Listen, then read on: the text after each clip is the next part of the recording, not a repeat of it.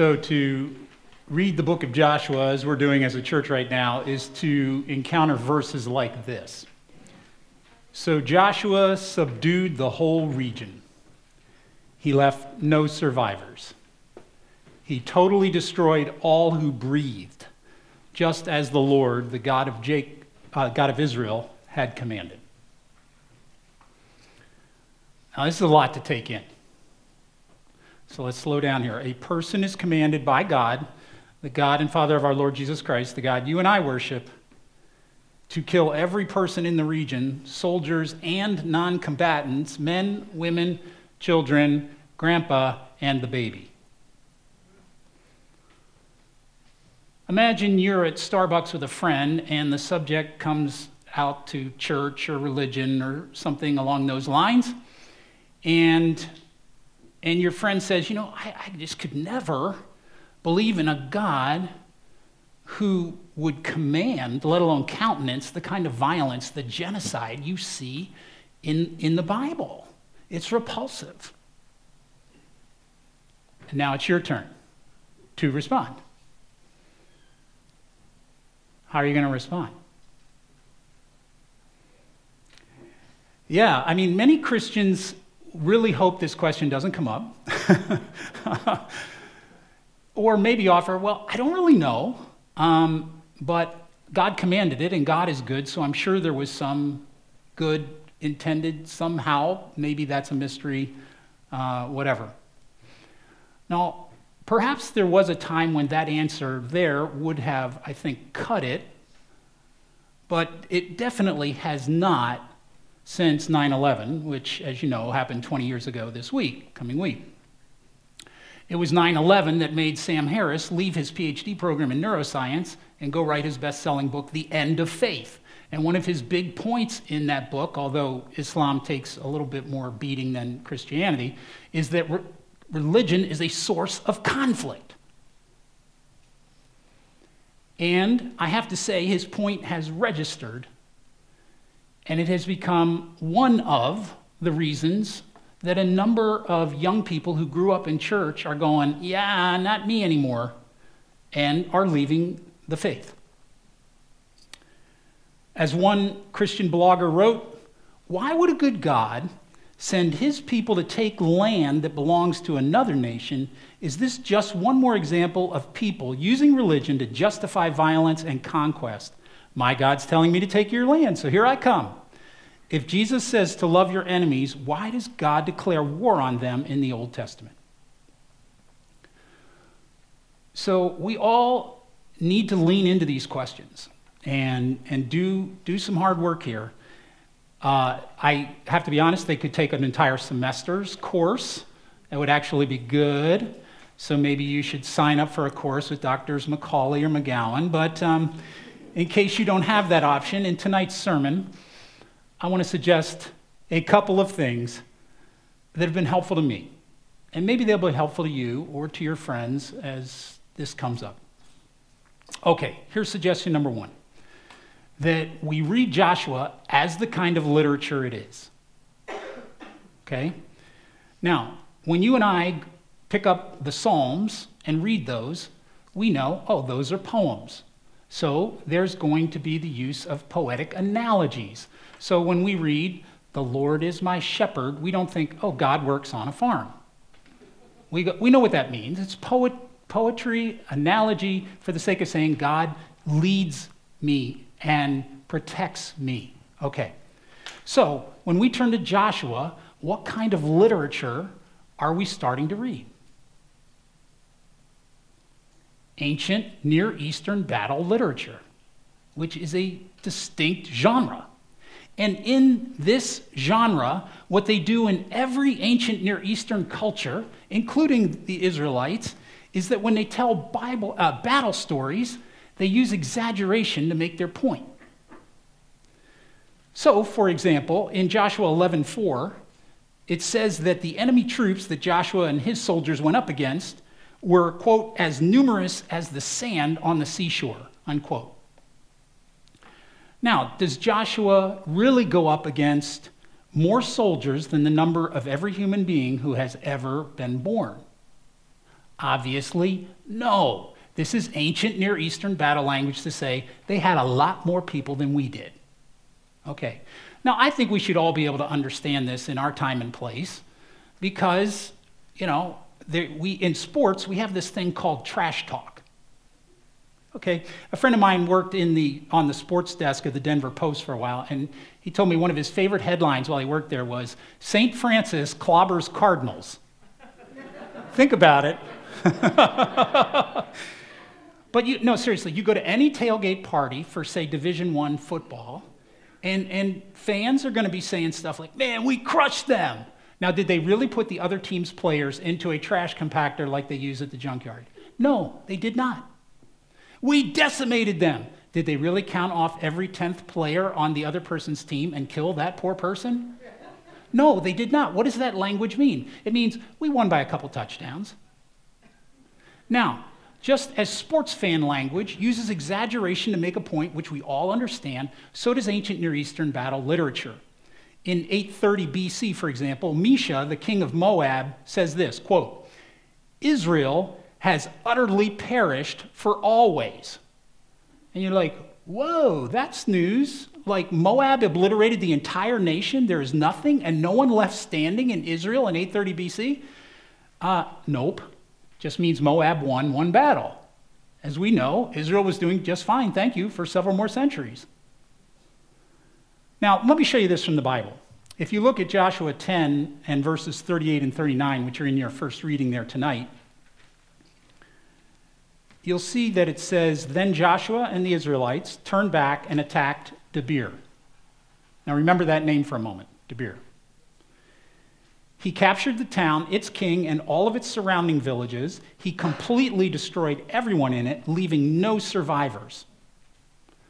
Now, a little later, though, Joshua gives the captured town of Debir to his old friend Caleb, and the Bible tells us in Joshua 15:15, which is down near the bottom of your reading, from there he, Caleb, went to fight against the people living in the town of Debir. And you're going, well, wait. Who's he fighting against? They all got wiped out, remember? Joshua and his folks just wiped them out. There wasn't a person left standing in the entire region, let alone the city. But now, apparently, Caleb's got to go up and fight those people. How can there be any people left? The answer is ancient Near Eastern battle language. Joshua won decisive victories, but there were still people there. And you can do it again in Joshua 11. We read there, Joshua destroyed all the descendants of Anak. He killed them all and completely destroyed their towns. But we read later in Joshua 15, Caleb has to drive out the 3 groups of Anakites. Were they driven out? Or does he have to drive them out?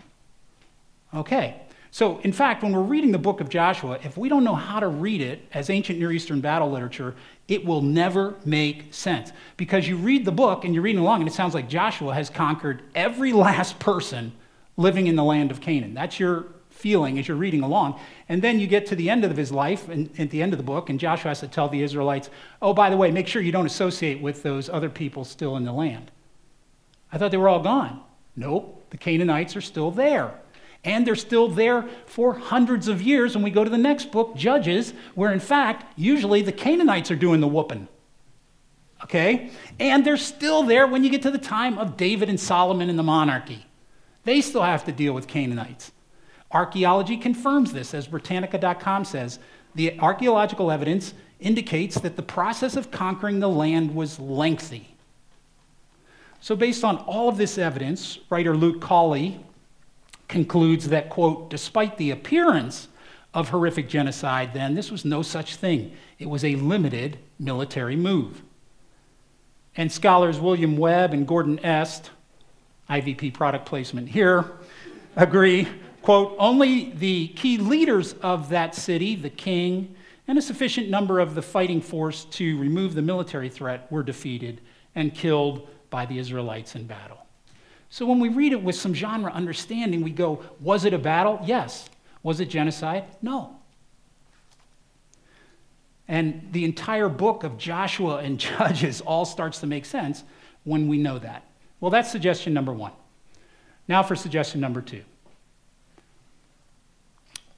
We need to see the sweep of the Bible. the entire Bible in its cultural context to understand where these kind of battle literature fits in. The Bible, as you know, is a big, big book, so very understandably, people dip in and dip out. They don't tend to go cover to cover. Okay.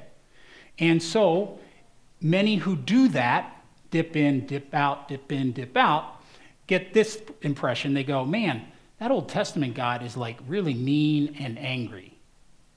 But the New Testament Jesus is really nice. I don't know, I don't get that.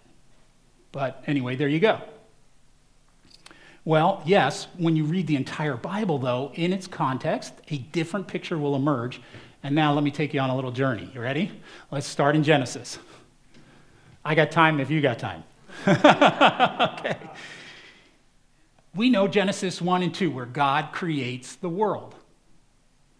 In the Babylonian story of how creation happens, there's this god Marduk. And Marduk goes into battle against this female god, Tiamat. And Marduk, he's a bad dude, and so he takes his arrow and he actually shoots his arrow right into Tiamat. Bad day for her. And her insides spill out. Sorry, friends, for the comic book violence here. And which Marduk then picks up and uses to make the sky and the earth. So, in other words, God is violent, and the whole earth begins in battle and gore. Then you go to our Bible, and how does the God, Yahweh of our Bible, create the world in Genesis? By speaking his creative word. There's no violence at all. Just order and beauty. Now, fast forward in the Bible from Genesis to when the books of Samuel and so on, when the Israelites decide they want a king. And why, if you've read that, you know that God is actually hurt. He takes that personally as rejection of him as their king. Now they want a human king. And there are several reasons, but one of the biggest reasons is that any human king will go ahead and build a war machine, which is what God does not want. So he sends the prophet Samuel to go back and tell the people and warn them, look, you want a king? This is how a king's going to reign over you. The king will draft your sons and assign them to his chariots and his charioteers, and some will make his weapons and chariot equipment, and God does not want that. So the people go ahead anyway. And the king builds his army, but even here, God challenges the usual. Now, in the ancient world, war horses were like the way we view missiles or planes. You want a lot of them if you're going into war. The more you got, the safer you feel. But what does God instruct his kings to do? Not to get into an arms race. Quote, the king must not build up a large stable of horses for himself or send his people to Egypt to buy horses. Then you move forward from the time of the early kings to King David. Now, in that day, all rulers would do, as the scholars say, and I love this phrase, battle, build, and brag. Okay, so first, you battle your enemies. If you win, you take some of the loot that you get from them, and you build a temple to your God, okay? And then in the temple of your God, you brag. You put up these scenes of you conquering. Usually the image of the king is huge, and the image of the poor schleps that the king has just defeated are tiny, and they're not doing well. And then when you go up to the temple, that's what you see. So, what happens when it's time for King David to build a temple to Yahweh? Here's what God tells him. You must not build a temple to honor my name. And why not? For you are a warrior and have shed much blood. God's like, I'm not the same kind of God as all those other ones out there. I'm not honored by all that bloodshed. He's a different sort of God. And when his temple gets built, what are the scenes in his temple? There is not one battle scene in the entire deal. Not one. Instead, what do you get? Pictures of pomegranates, lilies, flowers, winged heavenly creatures, animals. In other words, not violence or destruction, but beauty. All right, you move from King David to the prophets. And what do you find in the prophets? Verses like this one from Isaiah where God cries out, my heart's cry for Moab is like a lament on a harp, I am filled with anguish for Kir Hareseth. Now, those are old names, may not mean much to us, but what's going on right here is God's crying for the people who hate his people. He's crying when they suffer. This is unprecedented. And finally, the psalm writer sums up God's heart this way. He causes wars to end throughout the earth. He breaks the bow and snaps the spear. He burns the shields with fire. Which is exactly what you find in Jesus. When Jesus comes and says, I and the Father are one, he means it. And he says stuff like, turn the other cheek, love your enemy. He tells Peter, put away your sword. One of his 12 apostles, Simon the Zealot, is used to having religion and violence fused. And he converts him out of that. And then he goes and converts a guy named Paul, who in his world has violence and religion fused. And he converts him out of that. And in his death, Jesus is treated like a captured war enemy, stripped, tortured. He absorbs the horrifying war violence of the world, and he does it for people from all people groups, not just one. You move from the Gospels finally to Revelation, you made it, and you say, well, isn't Jesus depicted there, though, as a conqueror on a white horse? Yes, he is. And how does Jesus win the final battle, the ultimate conflict of good and evil? Not with armies, not with weapons, by himself, by the death he endured, and with the words from his mouth. So where does this leave us as we read the conquests in Joshua? Well, let's be honest. There are moments when you read the Bible where you will still find things that distress us. There are times where people do not listen to God, they don't connect to God, or they think God is saying something, whatever, and they do a lot of things that are distressing. We need to be honest that God's people have been involved in way too many wars, and accept that. That is true. But we also will meet a God who is internally consistent, who is constantly limiting weapons, stopping wars. There's a reason why the Israelite army is the only army of its time that never sold its POWs off as slaves. And I could go into much more, but it would require me comparing how humane, relatively speaking, Israelite practices were to their surrounding cultures, which were so horrific, they cannot be mentioned in a public sermon. They were 40 times more humane than the surrounding cultures. Were they there at the Geneva Convention all the time? Not yet. But you know what? I've noticed the countries today are usually not at the Geneva Convention all the time. Okay. So then you go, well, yeah, but was it justifiable for Joshua to go in? Well, this is a complicated question, and I won't completely solve it in the final minute. But I think about it this way. You talk to a typical American person, and you say, was it justifiable for the Union to attack the Confederacy in the American Civil War? Now, there are some Deep South folks who will tell you no. But most people are going, yeah. Now, that was a horrible bloodbath. But why do we say that? Because it rid the world, or our country, or at least got a good start, of ridding our country of the scourge of human slavery. The war, not good, but was it needed in that time for that purpose? Okay. Now you take Joshua, who's going into a land with limited strikes and a very gradual kind of acquisition or conquest of the land, to a culture where they put kids in the fires.